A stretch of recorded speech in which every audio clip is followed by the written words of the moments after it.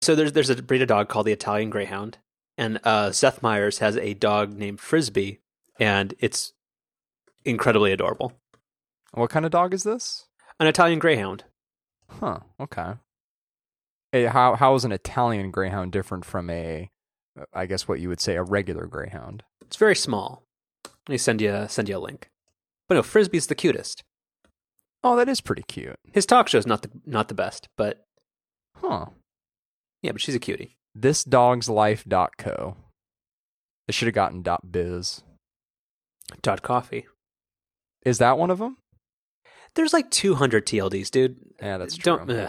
There's .club, there's .limousine, I think. And all of these you can register at Hover with our promo code. Are they sponsoring this week? No, but I am free advertising. Not that anybody listens to this. Hover is the best. Like I very much enjoy businesses that don't fall into like the cash grab territory, and they stick to their principles of providing like an uncrappy experience. And Hover, even though it's like $5 more per domain name per year, it's totally worth not having to get screwed over and deal with GoDaddy. They're very simple, and they, when you log on, it's very to the point, which when I'm registering a domain, that's exactly what I want. Yeah. How many domains do you own? Ugh. It's almost as dark of a road to go down as the Amazon history discussion from last week. Well, I mean, not how many have you purchased ever? How many do you have actively registered? It's actually not that many. It's probably 6 or so. I am incredibly curious because I have no idea what you'd have. I assume you've hung on to because you have a less common name. Yeah, so I assume you've held on to your own domain name. Yes. It's not being squatted on by some domain squatter like it is for me. Technically correct .tv probably, even though we need .fm, but I know those are expensive. I think actually .tv is more expensive. No, .fm is like $100 a year. .tv is like $40 a year. Oh. Yeah. Although you should get .fm. I'm still waiting for that Venmo. I use Square Cash. Maybe that's where you misplaced my cash tag. Maybe, yeah, right, maybe. That's the worst phrase in history. But anyway, I refuse to use Venmo because I'm not young enough. I thought you were going to say you refuse to pay me. No, well that too. That's why you. Also, people, please stay tuned because we have a good discussion coming up about self-driving cars. But you have to get through the preamble. Of oh yeah, no, we'll cut all this out. So okay, so I can think of two. So what are your other domain names? The technically correct.tv. So I own. Oh, what else do I own? So I own r2ct.com, which was the name of my dad's business. Mm-hmm. That's just kind of a sentimental thing. Mm-hmm. I remember that was potentially like a podcast network name. Yeah, that's right. Gosh, I forgot about that. I was curious how you kind of knew that. You got to expand your empire. Yeah. Oh, Hover's. You said that in such a resigned way. Well, yeah, I'd have to have the building blocks of an empire before expanding it, but that's for a different show, I guess. Invalid username or password. How are you not using 1Password? I am. Oh God! Is my Hover password? Oh, I don't know. I can't log in. 9 domain names. Shit. Sorry. Go ahead. I think. So we said my name. We said technically correct. All right. Oh, I think I own lightscamerapodcast.com. You've kept that renewed for like 3 years? Yeah. So I just think that's a really good name for a photo podcast. That I thought it was allegedly supposed to be about movies. Well, there's been a couple iterations of that show concept. Okay. All right. What else? I think that's it actually. So I don't own that many. Okay. Did I ever hear you say you have 9? I have 9 active domains. We're not going to get into them. Moving on. Well, that's not fair. I just said what mine were. I've got my name .me because I'm not going to pay $1,000 or like $1,500 to the squatter that wants that. I bet it's more than that. No, I've checked. Okay. It's because there's a baseball player with my name, and he's kind of a jerk, and he plays on the Milwaukee Brewers. I think we've addressed if he does something stupid during the regular season, I get a bunch of @replies meant for him that are not very pleasant. Nice. And then I've gotten the domain that I use for my email and administrative stuff for Google Apps. And I've got a few others that I'd rather not talk about, or that are some of them are like just personal jokes, and some of them are just projects I've never actually done anything with. We'll do a couple of other quick things to begin with. We talked about this offline, but I want to get on the record your opinion for what are your thoughts on sports injuries? Meaning, when you think about them as potentially being beneficial to your team. And this is coming up in terms of the NBA playoffs, where there have been a couple of star players that have gotten injured in the first round of the NBA Finals or the postseason or whatever. So what's you can't think about them that way.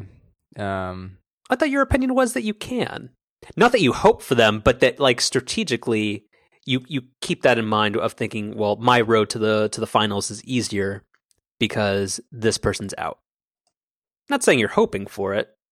Okay. I mean, yeah, if you're just being kind of stone cold about it and think about it in terms of just the X's and O's, as you would say, then yeah, I guess you can look at it as an advantage that way. But I really don't think teams want that. Not only are they not rooting for it, but you think about with the Warriors last year and how everyone diminished their championship, saying that, oh, well, every team they played along the way, particularly the Cavaliers in the finals, were so injury plagued that basically their title kind of like almost didn't count, or like kind of had an asterisk on it, which is a big reason why they came out so fired up this year. So I think teams know that, where they don't want their playoff run to be tarnished is a strong word, but they don't even want the association of, well, you just got to play a bunch of teams that were going through injuries. Okay, sounds fair. Sports injuries suck. I mean, I loathe the LA Clippers. They're one of my least favorite teams in the NBA. But them losing their two best players in the same game during the playoffs sucks. Like, I hate seeing that. I was down in LA in Southern California last week, and there were like just banners and signs all about the Clippers, and I always thought they were the second string team to the Lakers. It seems like that town could not care less. They very much are. I'm not this year, apparently, or probably not this decade. Well, it's hard to have banners for a team that isn't in the playoffs. Banners saying 19% win percentage. Yeah, next year. Wait, am I being generous or conservative with that estimate? That's about right. What was their record? I can't even think about it off the top of my head. It was their worst regular season record in franchise history. Do you really want me to look it up? Are you really gonna put me through this? It's okay. I'm just reflecting on Mamba Day. Wow. So if you want to know, I've looked this up for you. I've tried to block this out of my memory, but they were 17-65. And just for reference, the Warriors were 73-9. That's a 56 win difference. That's 20.7% win percentage. That's not bad. Yeah, that's exactly correct. It's good math. This is like golf. You're trying to go for the lowest score. Yeah. Sorry. I am very sorry. That's okay. Self-driving cars? Oh, geez. Okay. Why OGs? This is just we've been talking about this. Well, you always criticize me for calling it offline because it's really an online conversation in a non-recorded capacity. That's correct. We've been going back and forth about this over various mediums for at least the last 2 weeks, but I feel like it's been off and on for even. I think it's longer been than months. That. Yeah, and you always bring it up, and you seem oddly passionate about it, and you're always so confident in opinions that I feel are not right. So we'll let the listenership decide. Sure. So where do you want to start with this? So this is a long overdue conversation. I think we've alluded to it a lot. I think I've tried to put it off a couple times because I wanted to write about it, but that's not happening. So, I think it can go in a lot of different ways. So I think why this keeps coming up is that there are persistent rumors that Apple is going to make a car. Would you say that's fair? I would say that's very fair. Okay. So I think that's a big reason why we need to talk about this. I think with the incoming Model 3 that's going to come out next year from Tesla, Uber's dominance in the transportation space, and a whole lot of other things. I think there's a lot of different reasons why this is interesting to talk about, and why I think there's a lot of different ways that you can think about it. So do you want me to guide the conversation, or do you want to give opening statements? Well, I think one of the other general statements we have to put out there to provide some context for the conversation is the general sense that I get is that I think that Apple exploring making a car is potentially a smart move for them. Whereas you, I think, are more of the mind that idea is dead on arrival. Is that fair? Mostly. I do not think, and in light of Apple's earnings, I do not, if you think about the car business as a market and an overall profit generator, and in terms of like just the economics of it, I don't think it plays to the strengths of Apple, or it's not a business where there's enough inventory turnover and recurring sales and like that kind of stuff to make it a worthwhile business for them to be in. So I do strongly disagree that is the right business for them, but we'll get there. Yeah. So give me just give like a brief overview. Like what's your stance in terms of like autonomous vehicles? Where do you think things are going? Where do you think kind of like Tesla, Apple, and the like legacy automobile makers, like where does this all shake out? What do you think is happening in 5 to 10 years? So it's hard. I don't like most of the time when people make analogies like this, but I feel like it's the best way that I can kind of describe why I feel the way I do about Apple potentially making a car, which is I think most current vehicles suck today. And I'm not talking about, horsepower or driving performance, because I'm not really the type of guy who's into that sort of thing. And the general sense I get from people who are is that there actually are some pretty cool cars out there in terms of drivability and performance. But what I think you'll get universal opinions on is that the actual in-car experience, so the interface that you're interacting with, whether it's the dash or whether it's your touchscreen display, whatever it is, that experience pretty much across the board is terrible. And the analogy that I would make to that is the cell phone market or the smartphone market pre-iPhone, where there were options out there, some that were okay, some that were certainly better than others, but by and large, nothing out there really captured people's imagination and really made them start to love using their phone. And I feel like there's such a huge opportunity for someone to come into the car industry and basically make kind of like the iPhone of the in-car experience.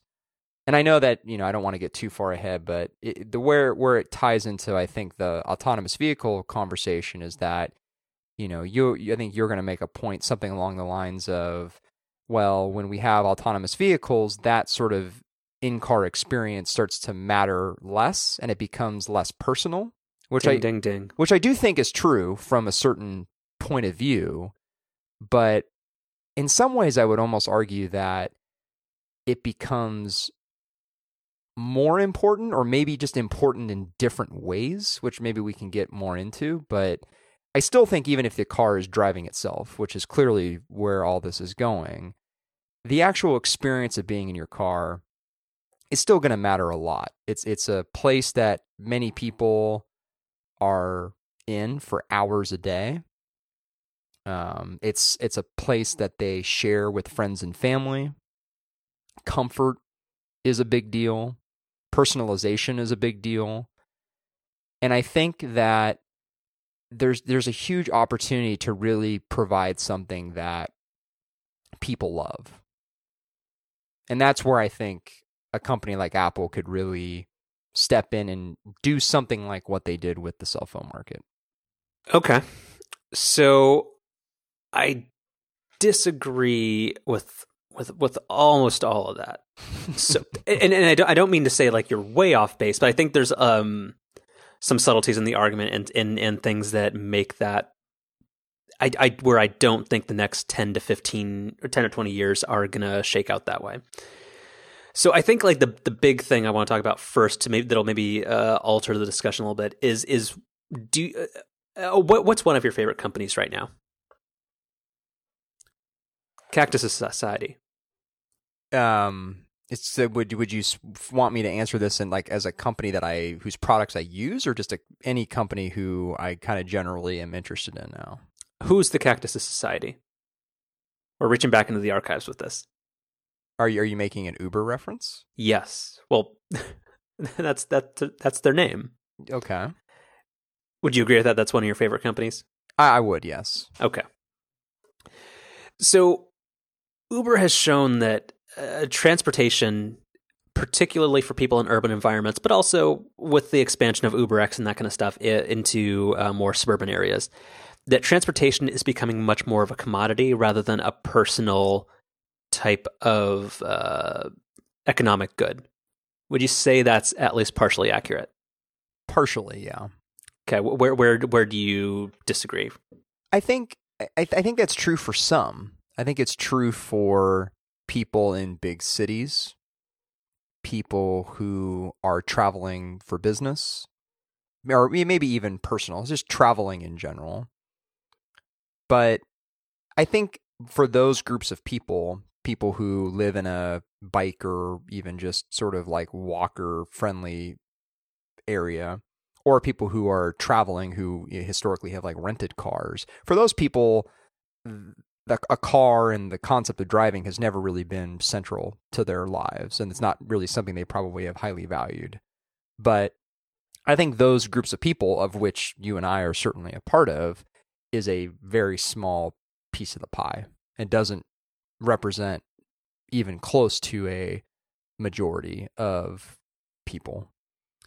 So I would disagree with that, in the sense if you look at overall car ownership and car sharing trends that happen inside of large urban areas, the fact that cities are growing at a much greater pace than suburban areas and ex-urban areas are, and also kind of the proliferation and expansion of Uber into suburban areas where, and I don't like the term, millennials and the people who will be the largest economic group of consumers will be less likely to think personal automobiles are as important as the generation before them. Would you say there's any truth to that? I think there is some, sure, but even if those percentages are going up, I don't know if we're going to. I mean, we could maybe, but I don't know if we're really going to get to the point where it's an overwhelming majority of people view being in a car almost like they would being on a train or being on a plane, where they don't necessarily think about like going. I mean, that's sort of I don't know. That's kind of a weird analogy. Or maybe it's the right analogy, because in your hypothetical future, basically like no one would own a car, right? So it would. Well, no. What I'm saying is there are potentially fleets that are autonomous fleets that are rented out or administrated by Uber or Google or maybe the government or like some mass transit provider, where and I'm not saying it's going to be like a bus situation, like, because I think what you just mentioned, like a train or an aircraft, suggests that you're packed in with 50 to 150 people or something, where I can see a future where Uber has like parking garages full of autonomous vehicles like every 5 blocks that you just call from your phone whenever you want to go anywhere. And that is cheaper and more efficient than personal automobile ownership in terms of not having to pay insurance, not having to worry about where you could park it in an urban environment or even in a suburban environment. If on-demand becomes more convenient, which it totally can, because personal automobile ownership is expensive, even in a non-urban environment, I think that's totally possible. I don't necessarily disagree, but that type of setup, it's hard to imagine that becoming the norm anywhere outside of a densely populated urban area. But how could it not? Because again, if you're not in a densely populated urban environment, how can the abandoned Blockbuster in your what's a county? Your I don't know, your Orange County strip mall or something. Like, how does that Blockbuster parking lot not become an Uber transportation hub? And so you're suggesting that every single time you need a vehicle, you're going to have to call one. I'm saying that once you, and again, this is a hypothetical situation. I don't know if this will happen, but I think for a lot of people it might. That you're leaving your house and you got to take your kid to school, or you got to go run an errand. 5 minutes before you want to head out the door, you tap that you want a car, and it's waiting outside. So what if you're someone who commutes to work? You do this every day? Mm-hmm. I assume there will be autonomous buses too. And so what happens when you need to go to work in the morning and all of the local autonomous Uber vehicles are taken up? I think that problem was fixed within a week, because the algorithms know and they adjust for that. And so Uber is just able to spawn cars and just make more of them magically appear? I think that's what manufacturing is about, but yes. I think they purchase more to meet demand. So I think, okay, maybe let's take... I think we're getting off topic. Well, no, I think, well, no, not necessarily. So I think you're describing a possible future scenario or a future state. I'm saying this is much more going to be much more immediate and impactful for urban environments, but I'm saying it can totally translate to suburban areas too. I think that could happen, but before that, so let's take that as a given. Let's say we will eventually get to a future like that.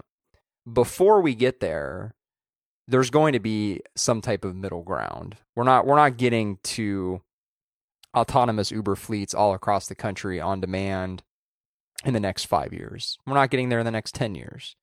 I think in the next 10 years. I think we're going to have a weird overlap situation, and we'll talk about this later, where there's going to be regular human-driven cars alongside all this other stuff, because regulation and things will take time to catch up.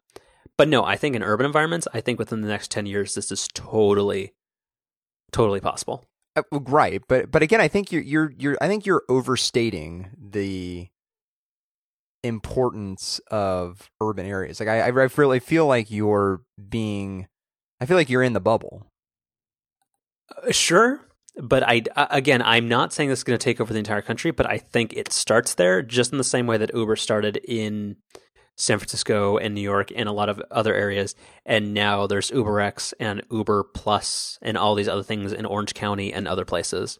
So no, I totally think that it will spread.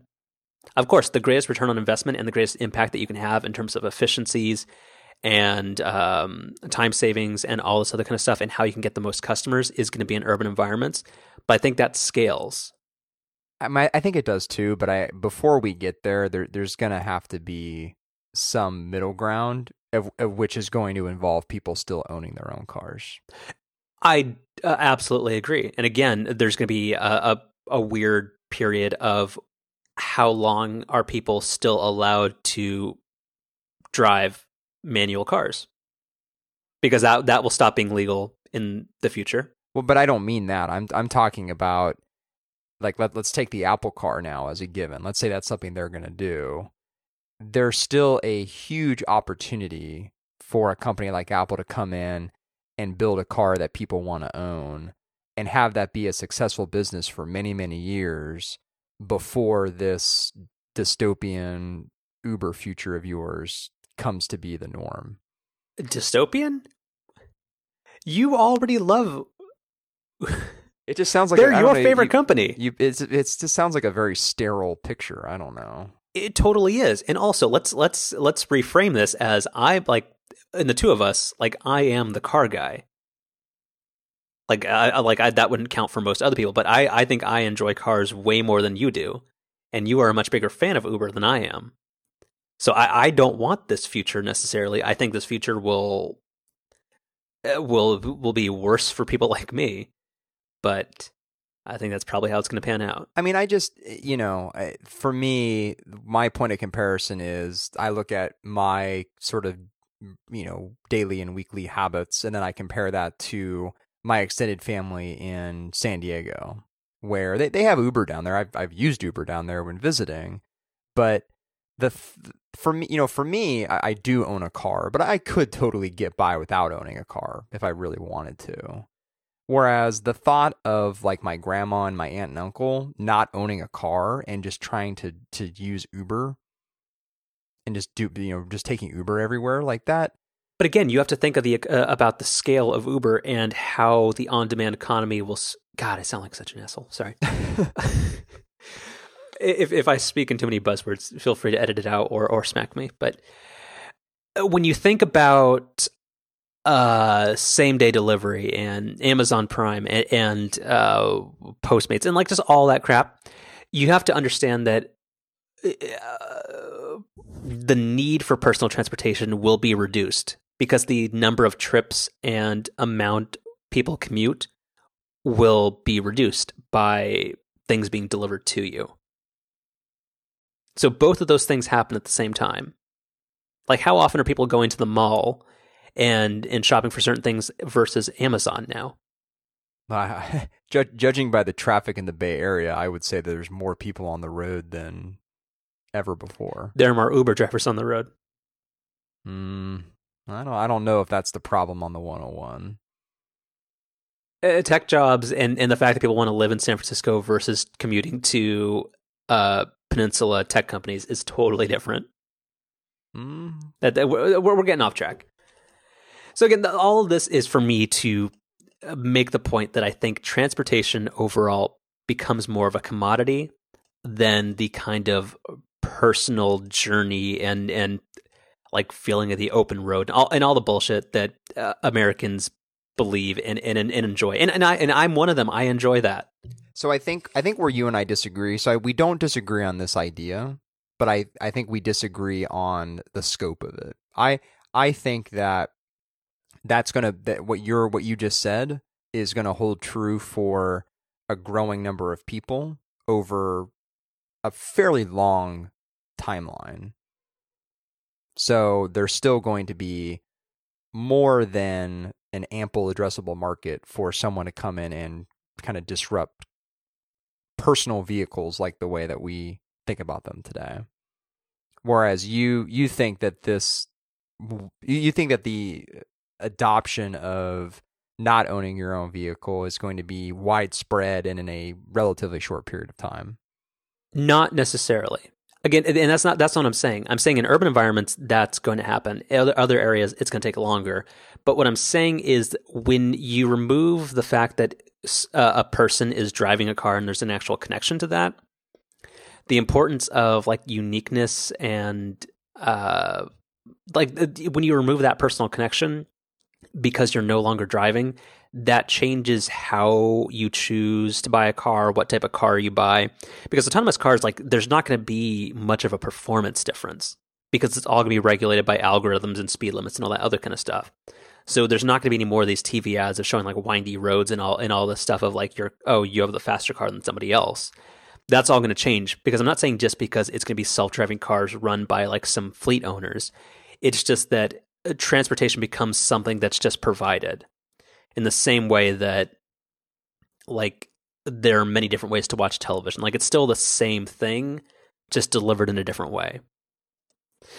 So let's continue with that. So, do you think that when self-driving cars become something that's the norm, for people who choose to own those on their own, rather than it being like a fleet experience or an on-demand thing that's provided by an Uber or a Lyft if they're still around, do you think that shifts consumer preferences? Like, do you think what's important in a car is different than what it is now? Yeah, I definitely think so. How do you think it'll be different? Well, I mean, the obvious ones, right? Where, and you've already said it, drive performance is probably going to matter a lot less. And so now I think what is an even bigger emphasis is now what's inside the car and how do you interact with the car. Because there's still going to be some level of interaction, even if but if you interact with the car, it's just going to be opening up an app on your phone and saying, I want to go here. Sure, okay. But so the interface that matters is on your phone. Well, or whatever is going to replace the smartphone as we know it between now and this far-flung future of yours. The far-flung future in 10 years, the smartphone's not going to get replaced. Okay. We're going to mark down this episode as a whole bunch of bold predictions, and we're going to put something on the line to bet for this. I just think, and I mean, this isn't a crazy statement, but trying to predict technology 10 years out, let's keep in mind that the iPhone is 9 years old. That's exactly my point, is that I totally agree, but hold on, here's what you have to think of. Like, think of the difference in computers versus, like, in 1993, I had an Intel 386DX that ran Windows 3.1.1. And if you compare that to a computer running Windows 7 in 2008 or something, were they that different? Not really. But if you compare a smartphone, allegedly, in 2005 to, let's say, an iPhone 3GS in 2009, they are worlds different. I think the rate of, like, technological innovation and how quickly people are willing to adopt these kinds of things and the importance of mobile data and all these other things makes it very different. And I think things are going to change much faster than you might think. I think we grew up at a weird time where things improved incrementally and slowly for like 15 years, where things are crazy compared to 2005. Well, but I think doesn't that support my point that it might not be a smartphone that you're communicating with your car with? No. Okay. Again, I think smartphones were a unique thing, and I think those are evolving and changing very quickly. But I don't think the idea of, like, just a 4-inch piece of glass in your pocket changes in the next 5 to 10 years. Data will get faster, cameras will get better, like build quality, like all those things are going to change. But I like what are you suggesting? You think they're going to be like chip implants, or there's going to be a Google Glass type situation? Like what are you talking about? Well, I mean, the line that we always use on the show, which is, if I knew, then I wouldn't be doing this program and would be making a lot more money. Well, no, you'd be doing this because it's a labor of love. That's fair. Yeah, you'd be doing it courtside at your Golden State Warriors game because you own the team on your own. That's right. And you have Kobe Bryant as the head coach. No. He has said that he wouldn't be a very good coach because he's a ball hog. Did he ever shake that? We're getting off track. He took 50 shots in his last game. No, he didn't. Well, that's because he Mamba Day. What a gigantic organized advertising cluster. Anyway. Consumer preferences. Yeah. God, like a fifth of the way through this. So anyway, you agree that what's important to customers is going to change, right? I do. So I guess my point is that I disagree strongly with your main assertion, that what is inside of the car and I think what's inside the car is important in terms of, like, luxuriousness and convenience and that kind of stuff. But I think the user interface of the car, I think much in the same way that Google became good at user interfaces, I think most companies will get better at design. When did Google get good at user interfaces? Did I miss that? You haven't used a modern Android phone in years. Yeah, for good reason. You're being an elitist. No, I'm not. Slum it down here with the rest of us. I'm being the elitist, Mister. The preferences of urban dwellers, Uber dwellers. Actually, it's pretty good. Represent the country as a whole, or the world as a whole. We'll let the listeners decide. Yeah. I think the choice is clear. All right. This is the state of our political discourse right now. Yeah, it's bad. This is the embodiment of it. Let's not go down that road. The women card. Oh God. Oh, he's such. Anyway. Oh my God. Staying on track. Yeah. What's it talking about? Oh yeah, my Android phone finally got Android 6.0 like 6 months after it got released, and I actually think that's an applaudable type thing. What was I talking about? Oh yeah. So in cars, like I just don't think that when transportation becomes more of a commodity, whether or not it's owned and operated by somebody else and you call it from your phone, or if it's like an electric vehicle, like let's say a Model 3 that's a fully autonomous thing, I think the internal or like the interface inside of your car becomes a lot less important, because the whole thing is that if the car drives itself, it's basically just a box on wheels that you sit in and stare at another screen that's made by somebody else. So how well, like I think, like if think of the car as just like a gigantic Apple TV, like where you can beam stuff to it, or you can play music through it, like you can do a lot of things, but it's just like it's a very rudimentary way of either getting somewhere or like charging up your phone or doing like a video conference or something in your car. Like I think that the interface becomes far less important, because that's not the device. Since you're no longer holding a wheel and controlling pedals and that kind of stuff, you're free to use your device as you want, as some people seem to think is already the case in terms of like the texting while driving thing. But again, I strongly believe that why would you be touching your car if that's an important thing? Your car would just allow you to AirPlay or move media from your iPad or your iPhone or your Nexus device or whatever onto the car's sound system or in-car display. Yeah, but imagine current car companies with their current in-car tech doing something like that. It'd be a disaster. I mean, the touch screen on my Ford Sync system barely works. I gotta have to tap the thing like 3 or 4 times before it recognizes my finger. Mm-hmm. I'm like, if we have an autonomous vehicle, and presumably you're able to do more of that now because you are not actually driving the vehicle and you're able to do other things while your vehicle's moving, you're going to be interacting with a screen like that more. So doesn't that experience become even more important? Partially, but again, how hard would it be for Tesla? Or again, you have to talk about a good auto manufacturer. And I'm not knocking Ford or any of that kind of stuff, but I'm saying you have to think of somebody who's going to be responsive. Like, so take like an Audi or who's the nimble car maker? Like, I assume Toyota would do something like if they just, or like particularly Tesla, where they have that out like oversized touchscreen inside of the car.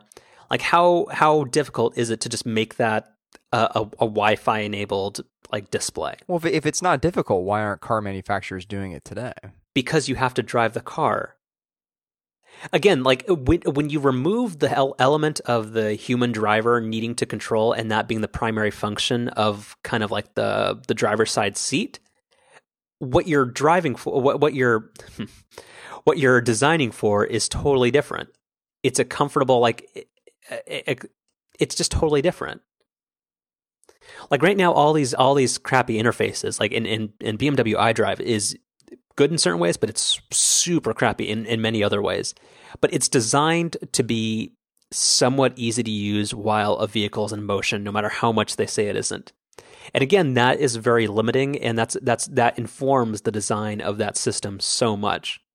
When it's something where it's assumed that you're not driving, and it's just supposed to be a comfortable thing, I think like even Vizio, like, and all these people who make like really low end PCs and displays and other stuff, like there becomes a point where that's just dead simple to do.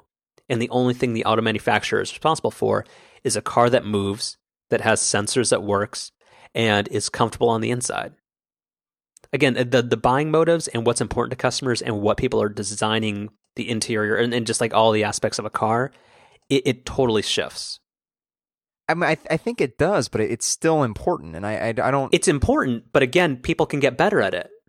Apple does not have some magic key for designing interfaces. To me, the argument that you're making now would be BlackBerry in early 2007 saying, "Oh, no, they can totally just flip the switch and start making good phones whenever they want to." It's not, because in phones, that is the exact equivalent of a car that you're driving. You're piloting the phone. Does that make sense?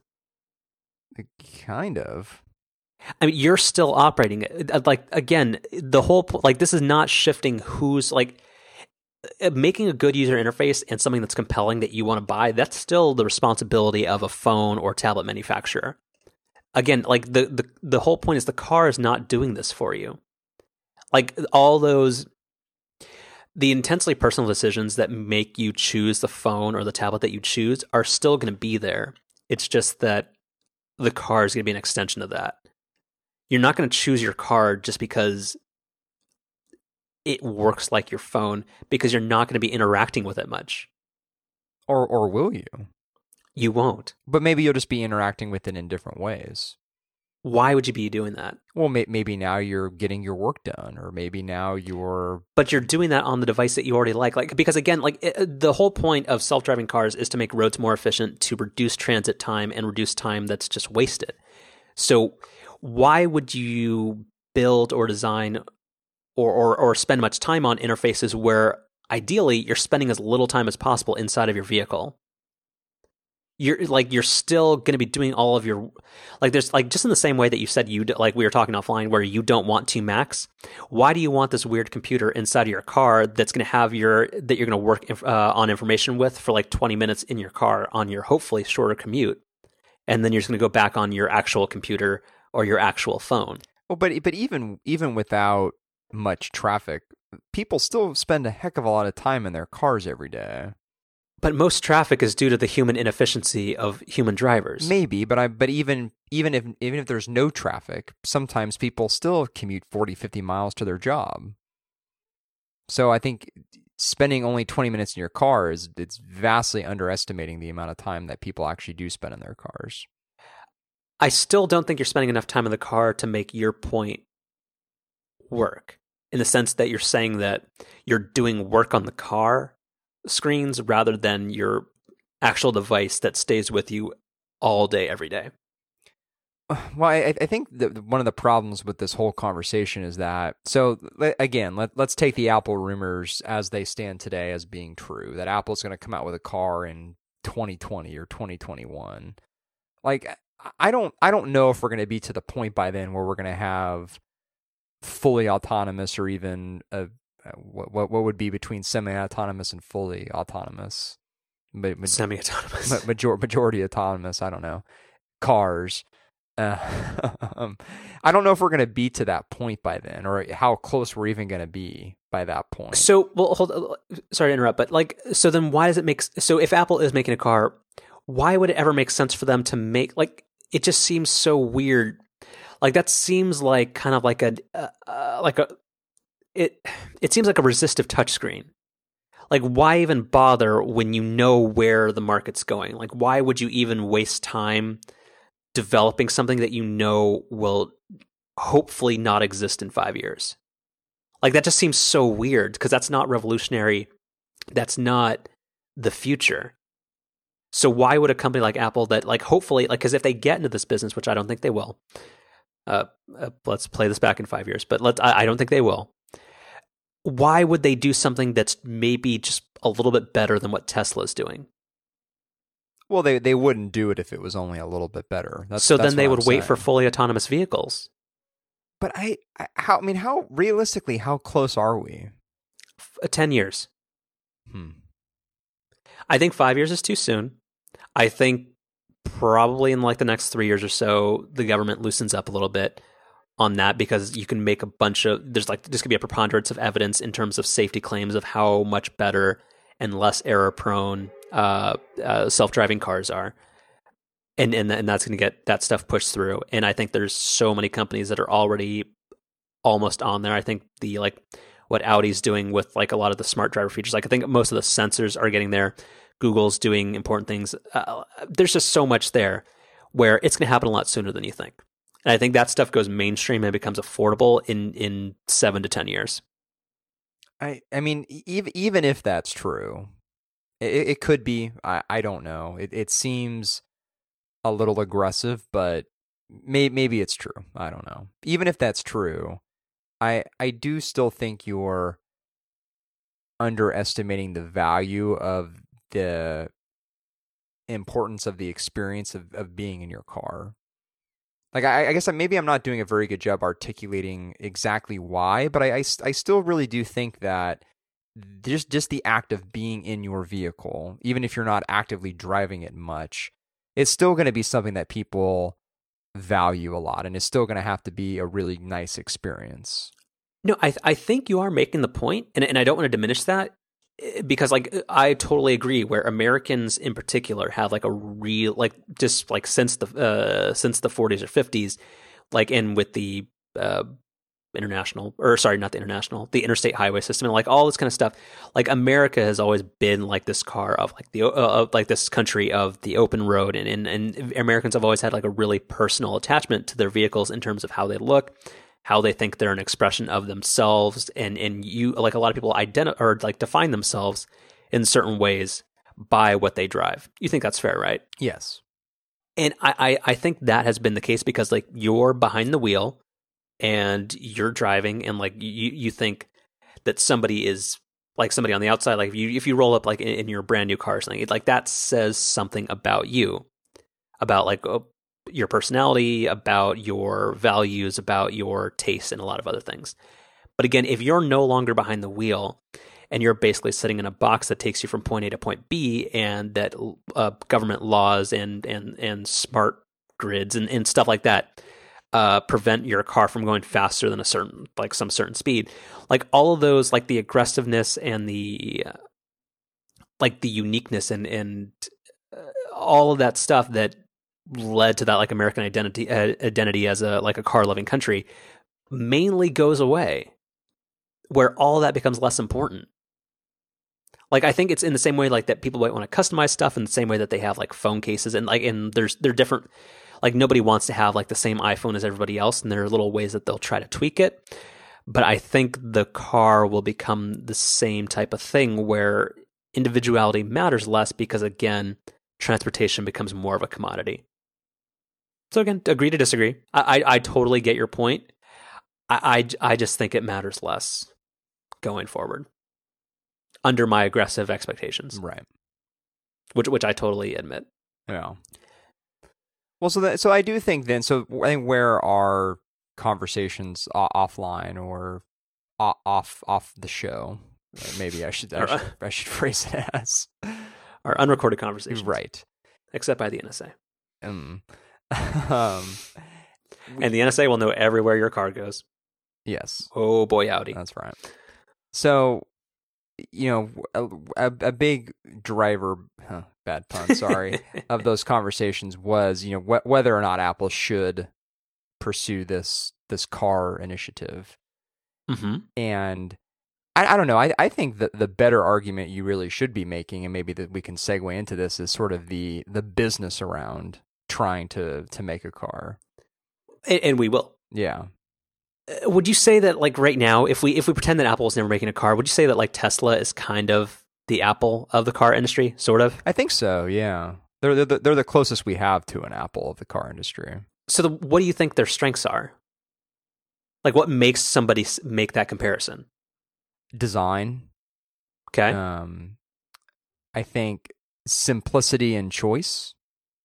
You know, Apple's product. What do you mean by choice? Well, Apple's product line, I think, has undoubtedly gotten more complex over the years, but it's still. I mean, limited choice. And then it's curated. Right. Like the Apple Watch collections. Right. Curated choice. Yeah, curated choice. No, but seriously, I mean, you compare Apple to other tech companies, and it's... You know, like if you look at Ford or like Nissan's product page, it's a fucking mess. Well, yeah, and I mean, you could say the same thing for something like Samsung or HTC. Or Apple now. iPad Mini 2, still on sale. Okay, I get it. Like, no, so like Tesla, for the most part, like they have the Model S, which comes in like 3 varieties. They have the Model X that comes with doors that don't sense if they're in a parking garage. And then there's the Model 3 that's coming out in like a year. So no, like it's a very... Or 2 years, but anyway. Isn't it like it's supposed to be winter 2017 or something? Yeah, that's not going to happen. I mean, every other one of their launches has been super delayed. They're going to like produce 4 of them, and that's going to be fine, because that counts. Sure. Like Apple with like late spring, or when did they say the Apple Watch is coming out, and it came out like April 20th? Right, yeah. Like the very last day of spring. Uh-huh. So yeah, Tesla, I agree that they have similarities, but also they have the technology, and they're like Tesla deserves all the credit in the world for making electric cars that don't look dumb or like that don't look silly.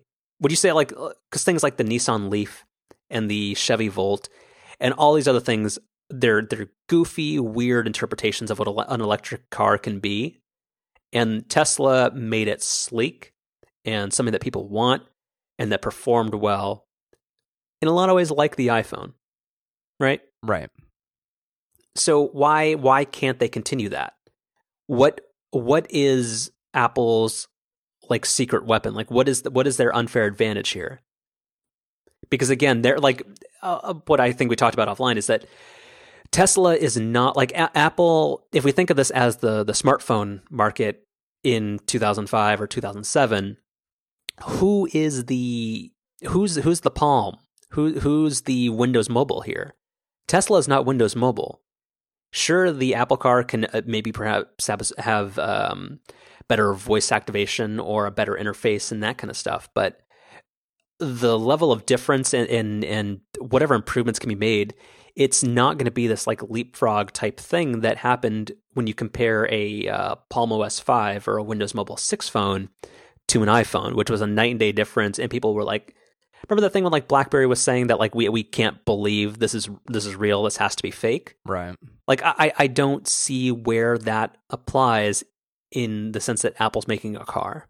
Well, I mean, I don't think only having one company making what we would consider, kind of an acceptable vehicle is enough. I think you have to have more than that. Like even if pre-iPhone, like let's say that Android came out before iOS, right? And that it was pretty good. It was significantly better than anything that came before it, which I would think, going back to 2007, had Android come out then, I think it would have been considered a significant leap forward. You'd still want more than that. You'd want more than one company pursuing a better experience. Absolutely. But I guess where I disagree or where I think that breaks down is that this is not what Apple does.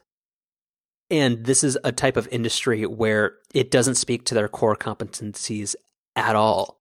So why would somebody who doesn't have something that's miles better and is like industry transforming, why does it make sense for a company that's used to high margins on products that are easy to ship and have high replacement cycles and all these types of things?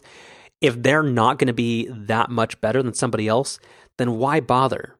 Why bother with a product that gets replaced every 5 to 12 years, is way more expensive, that has weird, that you can't just ship easily to somebody? Like, there are just so many reasons where the economics of it just don't make sense. Well, but I mean, I think even in terms of like, you think of profitability, yes, it's true that people wouldn't be replacing their cars every 2 years like they do an iPhone, but assuming that Apple were to somehow be able to keep similar margins in the vehicle as they do in their current products, every one vehicle they would sell would represent, I mean, what, hundreds, thousands of iPhone sales in terms of the amount of profit which is being generated? No. Hold on. Let's pretend the car costs $50,000. It'd be way more than that, but so then nobody's going to buy it. I mean, I'm looking at Tesla's website right now, and a very base, stripped down, no features Model X costs $67,000 after tax incentives. But we're not talking about Model X. Again, the comparison point would be against the Model 3, which is going to be between $35,000 and $40,000. And again, let's attach the Apple Premium to that. So I think $50,000 is fair. Let's say they continue to have 35% profit margins, which I think for a new product, that's lofty. So that's $17,500. Let's say Apple's making $300 off of margin or profit off of any high-end iPhone. So that means each car they sell gets them the profit of 58 phones.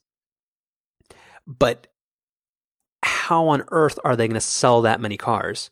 How on earth are they going to ramp up production to meet demand even if it's there? Like the challenges to this are just so much higher than the potential upside.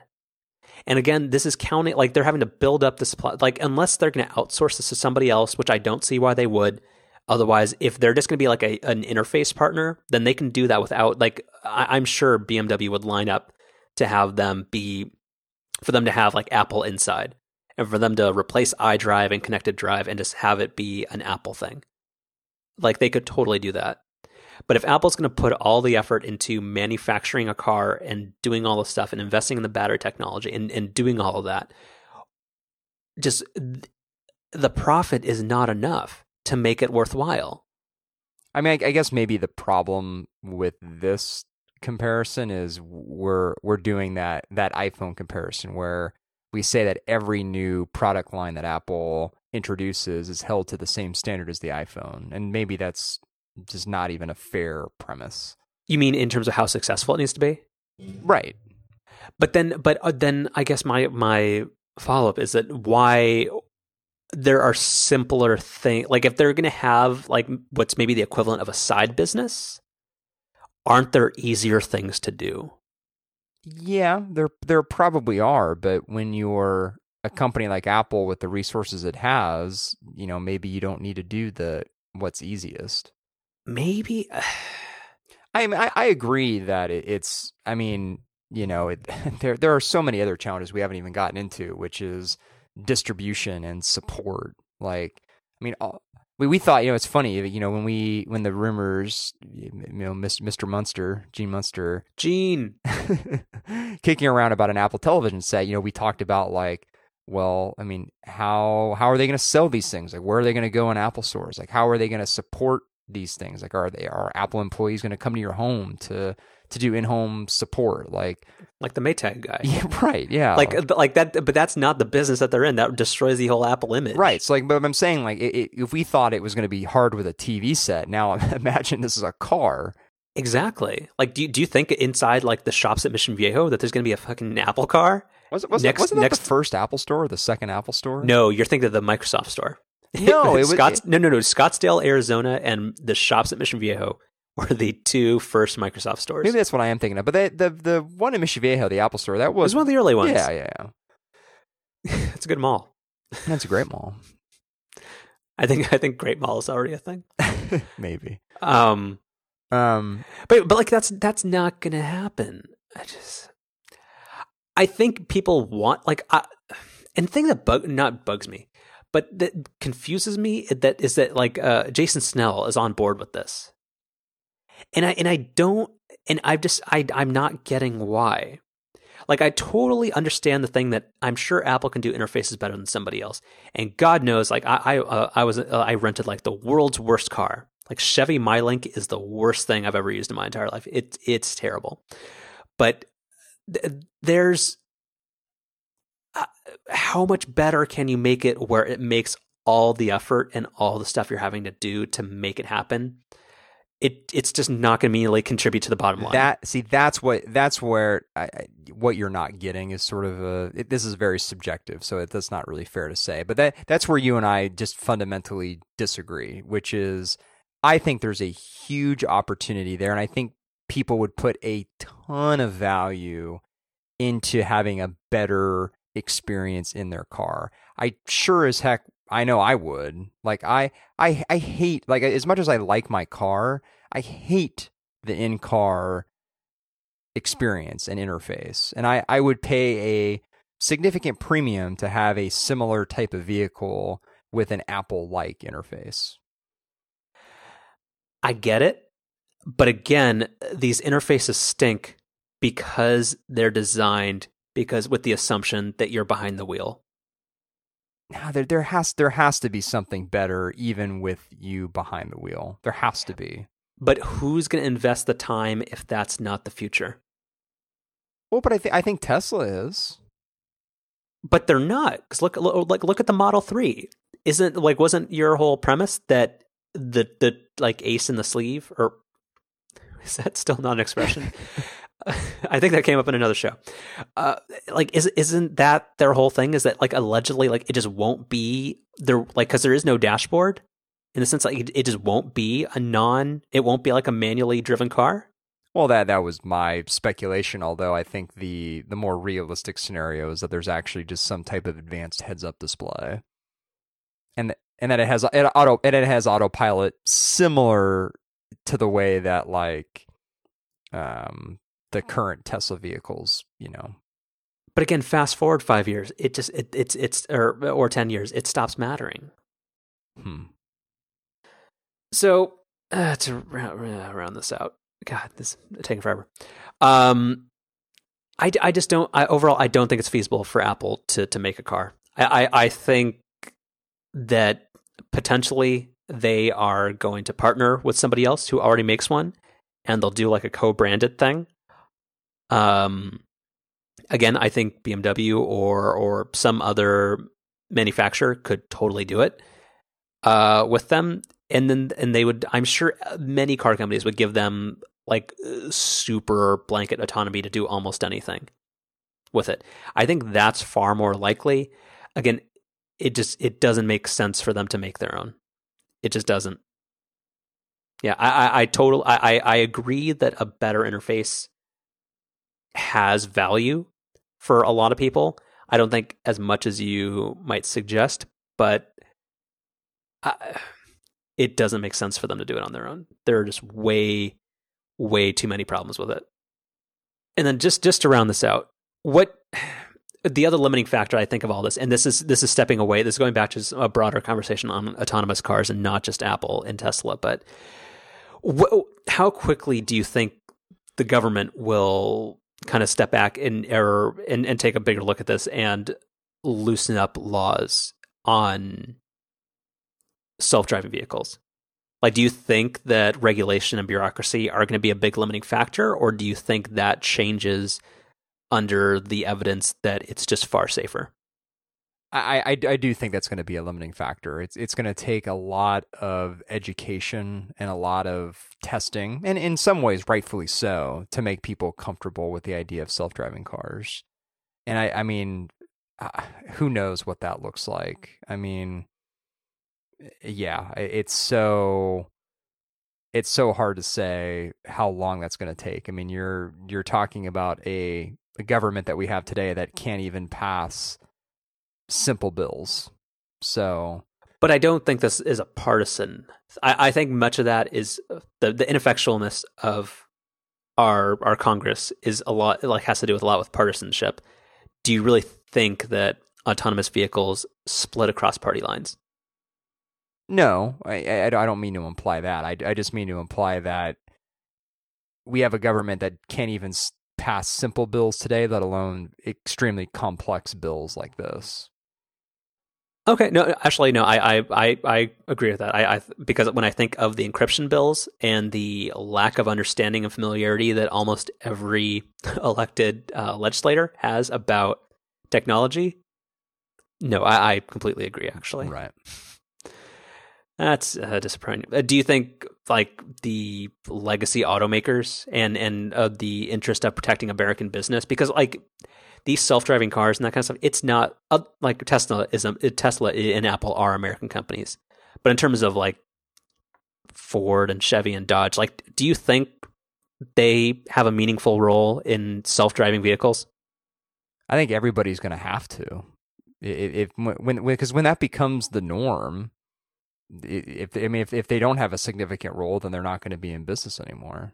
No, that's what I'm saying. Do you think that the government will have like protectionist legislation to try to protect the American automakers? I mean, potentially, even if they don't innovate at the level necessary. Potentially, I guess it depends on if companies like Tesla and maybe Apple, maybe they're replacing those jobs at Chevy and Ford such that you wouldn't necessarily need to prop up those kind of old companies. Okay.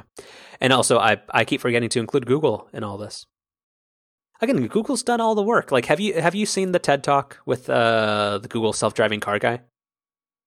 No, I have not. I will have to send you a link. It's 15 minutes and it's insanely good. I think that'll help you come around to this idea. And I've been super resistant to this idea for a very long time as a selfish American. Of what? of autonomous vehicles. Oh, I'm all about it. Bring But I bring mean, it on. in terms of how quickly it'll happen, Oh.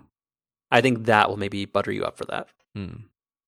And then lastly, to round out this insanely long conversation, I think what will limit this more than anything, other than potentially just government regulation, is infrastructure.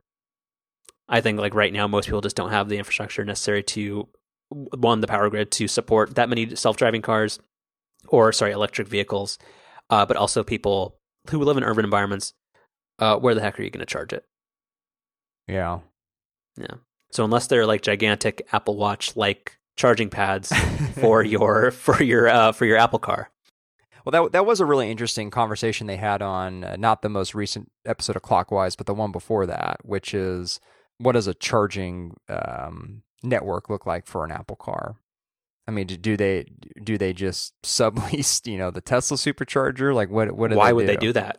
Why would they do that? And of course, it's Apple, so it's gonna be proprietary, and they can change connectors on you after 4 years. So I think it'll just be USB-C, right? A 240 volt USB-C connector. Mm-hmm.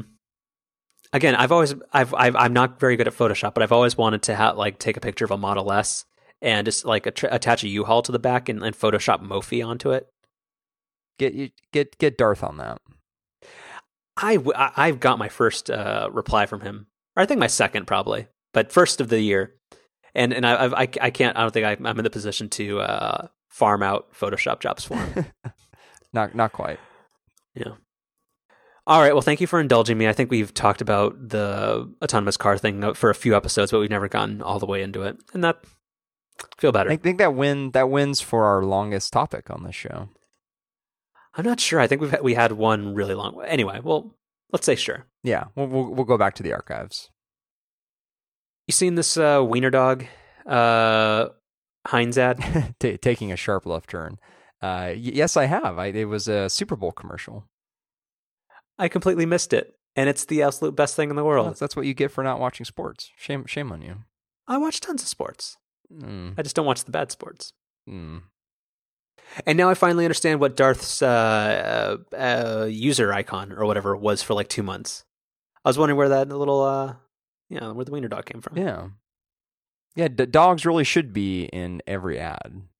Because here's the thing, like the lady friend and I, whenever there's a show that doesn't have TiVo's ad skip built in, because let's be honest here. Yeah. It's terrible. The worst is when you find a show you reliably normally get ad skip with, and then the one episode, like it either didn't record at the right time or something, and then it doesn't work. You just get so instantly indignant. Oh, it's the worst. Like, it's terrible. It's terrible. Terrible. But anytime we are fast forwarding through ads and we see like an ad for dog food or just anything where there's a dog in it, instantly skip back. Absolutely. And we'll watch it. Yeah. So advertisers of the world, get more dogs in your ads. Yeah, I agree 1,000%. All right. Let me give you a gimme. Talk about the Nintendo NX and Nintendo's struggles. Okay. So Nintendo had their I guess this was the end of their fiscal year 2016 earnings call, and they talked about their 60% drop in profits, kind of the general shaky foundation that the company's on right now. But what was more interesting in these circles, because as you know, we are not a financial analyst program, is they started talking about what fiscal year 2017 was going to look like. And they dropped a couple of interesting little nuggets. The first of which was that the Nintendo NX, which is the code name of their next console, is going to be launching in March of 2017. So basically the end of this fiscal year. Interesting in a lot of ways. The first of which is it's not coming out this year. It's not coming out during a holiday season, which is unusual for a console launch. And what the other interesting thing that they mentioned was that they're not really going to talk about it at E3. They're gonna have their new Zelda game there, which by the way is also being delayed until next year. But they're not gonna have any NX stuff at E3. So, And when is E3? June. Okay. Which also is unusual because generally the E3 before a console launch is where it really gets shown. Like that's where you've got a lot of hands-on demos with games. I mean, it's actually sometimes 2 full E3s before a console launch. You'll have hands-on experiences, but definitely the E3 before. So what this means with the NX is that we're not going to have that because this thing's going to be out before the next E3. So do you think it's just they don't have enough to show right now, or they're not proud of what they have to show, or they just don't think E3 is the place for them because gaming has moved to a different spot with Xbox and PlayStation? I mean, and you know what I mean, right? I do, and I mean maybe, but I mean if it's the former, then it's hard to imagine this thing coming out in less than a year. And if it's the latter, then kind of what's the point? If you're already ceding gaming to Microsoft and Sony, why even bother continuing to come out with consoles? So I don't know. Either of those seems like a fairly grim outlook for what this console could be. Yeah. Are there any rumors in terms of like what the controller situation is going to be? Are they going to step back from kind of the weird Wii U thing that I think, like, I'm not a big gamer, but like I think has been kind of universally panned, or just isn't? Yeah. So I mean, the big rumor is that this thing is going to be both a handheld and a console. So it's going to be a console when it's connected to your TV, but then it's going to be a handheld when you're away from your TV. So presumably the controller is going to have to work on both the TV and work as a handheld system. So wait, so it's just like a high-powered 3DS with the HDMI? Kind of, yeah. Huh. Hopefully a bit more advanced than that, but Interesting. so I don't know. Everybody kind of thought that there'd be some big reveal at E3. We've got a bunch of hands-on demos there, and then this thing would be out, October, November, but not going to be the case. Yeah, I wish them the best. Yeah, I do too. I hope they turn things around. So one thing, a quick little throwaway thing that I thought was cool this week that I sent you was Dropbox Project Infinite. Yeah, this is really neat. Tell the people about this. Well, so I know, like, for you, you still live within the like the 2 gigs, like the Dropbox free territory. I think I've got more than that. I think I'm up to what am I up to now? I've got how do you see? Yeah, you just click on it. I've got 5.2 gigabytes. Not bad. Mm-hmm. So yeah, they're doing a new thing where, like, so when you're on your Dropbox account on like an iOS device, it shows you all the stuff on there, but it just downloads stuff on the fly and as you need it. Whereas when you're on a traditional computer on either OS 10 or Microsoft Windows, it will download and synchronize everything and cache and will store local copies on your actual computer and file system so that it works the way that it's expected. So the new thing, this was announced on the Dropbox for Business blog, so it sounds like it'll take a long time for regular consumers to get it, and it's also not available publicly yet anyway. But they're having a thing where your Dropbox gets synchronized, but the files aren't actually there unless you tell them you want them available offline and have them synchronized, or they just download automatically. But in terms of like the file system itself, the operating system thinks it's always there. It's just not actually taking up the space. Which, in the age of SSDs and very big files and sometimes limited bandwidth and poor internet connections, this is pretty damn cool. Yeah, but I mean, how is this going to work? If you're opening big files, I don't know. Like, isn't that going to be kind of a crummy experience? I don't think so, and I'm sure it'll have some like smart leveling feature where the stuff that you access most frequently is always there. Or and again, you can just right click on either a file or a folder and say just always have this in sync locally, and it's just there. So I think that's just a problem that sorts itself out. And as internet connections get faster, that won't be a problem. And again, like with SSDs, I think for a lot of people who work with big files, that space is at a premium. Where I think, like, again, my Dropbox is like 60 gigs on 512 gig SSD. That sometimes is a challenge. So I think it's pretty cool. Well, so do you worry about this making Dropbox or having it lose some of its simplicity? Perhaps a tiny bit, but I'm not sure. And I'm sure it'll just be an opt-in feature for people with really large Dropboxes. And I think for like somebody getting like just a brand new computer, it might be pretty cool in the sense that you don't have to wait for all your files to download before you have a usable Dropbox, especially if you're somebody who's on the pro tier or has tens of gigabytes of data. So no, I think it'll be neat, and I'm sure they'll do it in a smart way. And this seems like one kind of nifty feature that separates them from Box and the other kind of stuff. Because like people will always say that like Dropbox is great and it's the glue that holds like everything together, but it hasn't changed as a product in like a decade. All right, so the only time sensitive thing I think we have in here is the Apple earnings. Do you want to cover that briefly? Yeah, I don't really know how much there is to say with this. Apple came out at the end of last quarter. They, guided for their first year-over-year drop in iPhone sales, and that's kind of exactly what we got.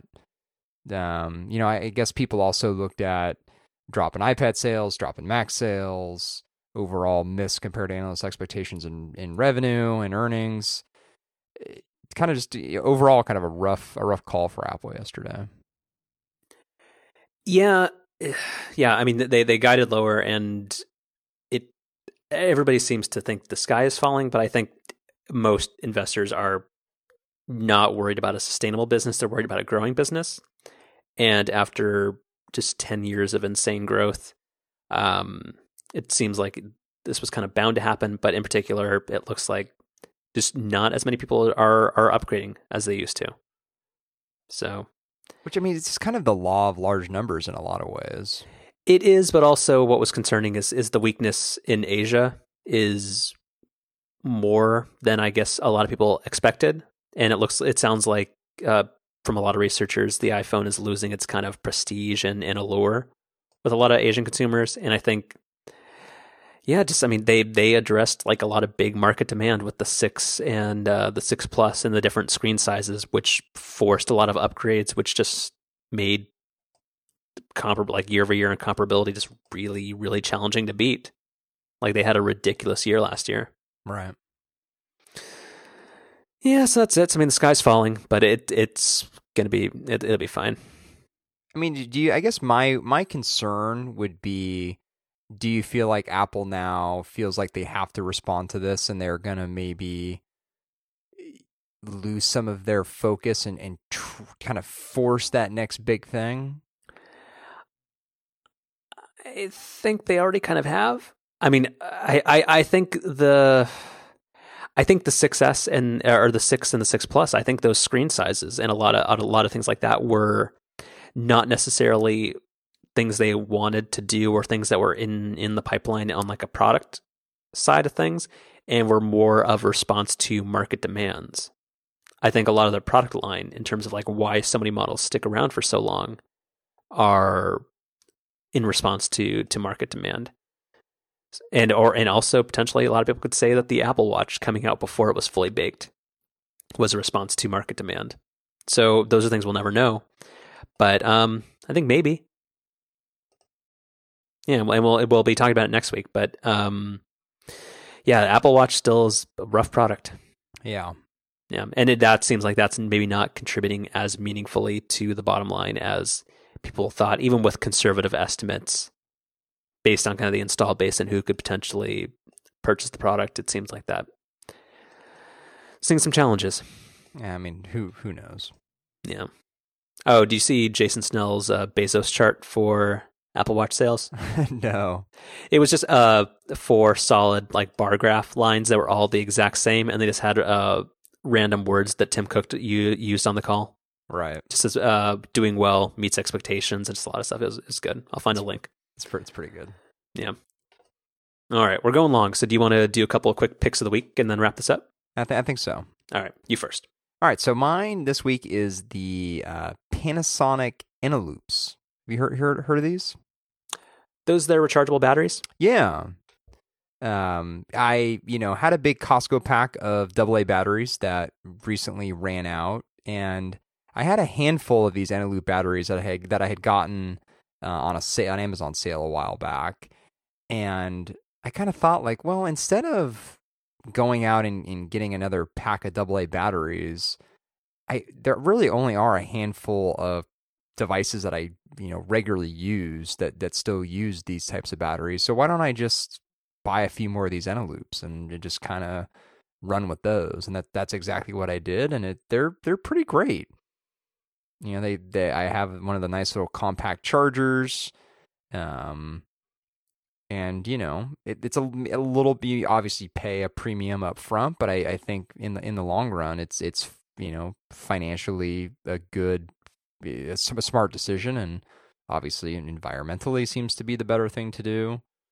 So yeah, I mean, they're nice, and they're not terribly expensive. You do pay somewhat of a premium, but not a huge premium. Yeah, I'm happy with them. Have things changed? I remember rechargeable batteries always used to be kind of a mess where like if you didn't recharge them properly, they would only hold like 60% of their charge, and then if they sat on the shelf for like a week, they would just be dead. Like, has that gotten fixed? Has the technology changed? I think so. I mean, these things came pre-charged. I threw them right into some of my devices, and they were just fine. Like right here on the package, it says that it can be each of these can be recharged up to 2,100 times. That they hold 70% of their maximum charge for 10 years. So yeah, I mean, I think a lot of that stuff they've kind of figured out. All right. My pick of the week, I have one main one and one small one. There is a new keyboard for a new Microsoft Garage project called Microsoft WordFlow. Have you seen this? I have not. So this is a third-party keyboard for your iPhone, and it's something that's similar to what's happening on the sorry, I got distracted. Something's happening on Windows Mobile, so therefore nobody's actually seen it. Where you can do kind of like one-handed mode. Let me see if I can get a picture for you, or if you can look it up on the App Store. I'm looking at it. Yeah, you can do it where you can just drag the keyboard onto a side of the screen where it's kind of like a circular fan, which makes it a lot easier to thumb type. It has really responsive swipe typing, and it's pretty accurate. I'm still making a lot of mistakes for my first week with it, but no, it's saving a ton of time, and it's one of the first ones where swipe typing actually works extremely well. My only knock against it is that it does not have all of the iOS 9.1 and beyond emojis. So you still have to keep the iOS emoji keyboard in your little like international toggle. And this is free? Totally free. So I would try it out for a couple days. I very, very much enjoy it. Yeah. Even for typing like just weird things and long, complicated words, works great. I am downloading it now. Yeah, give it a try. And then one last quick pick of the week. Have you ever been to Portillo's in Orange County? I have not, although I've heard of it. So it's apparently an Illinois or Chicago institution. It is a hot dog restaurant that also specializes in what's called Italian beef. And there's one in Buena Park in Orange County, and it's stupendous. It's great. Highly recommend it if anybody's down there. Beef burgers and salads is the description on the website here. Yeah, nobody should be getting salads or burgers there. It's all about hot dogs and Italian beef. Huh. And Buena Park, that's the location? There's a couple of them, but yeah, that's the one in Orange County, and then there's like 20 of them in Illinois. Next time you're down there, it's a classy meal for you and the lady, but it's not. Buena Park's a little out of the way, but it's close to Anaheim. I assume you'll be near Disneyland soon, as always. Right, as always. Most magical place on earth. Yes, indeed.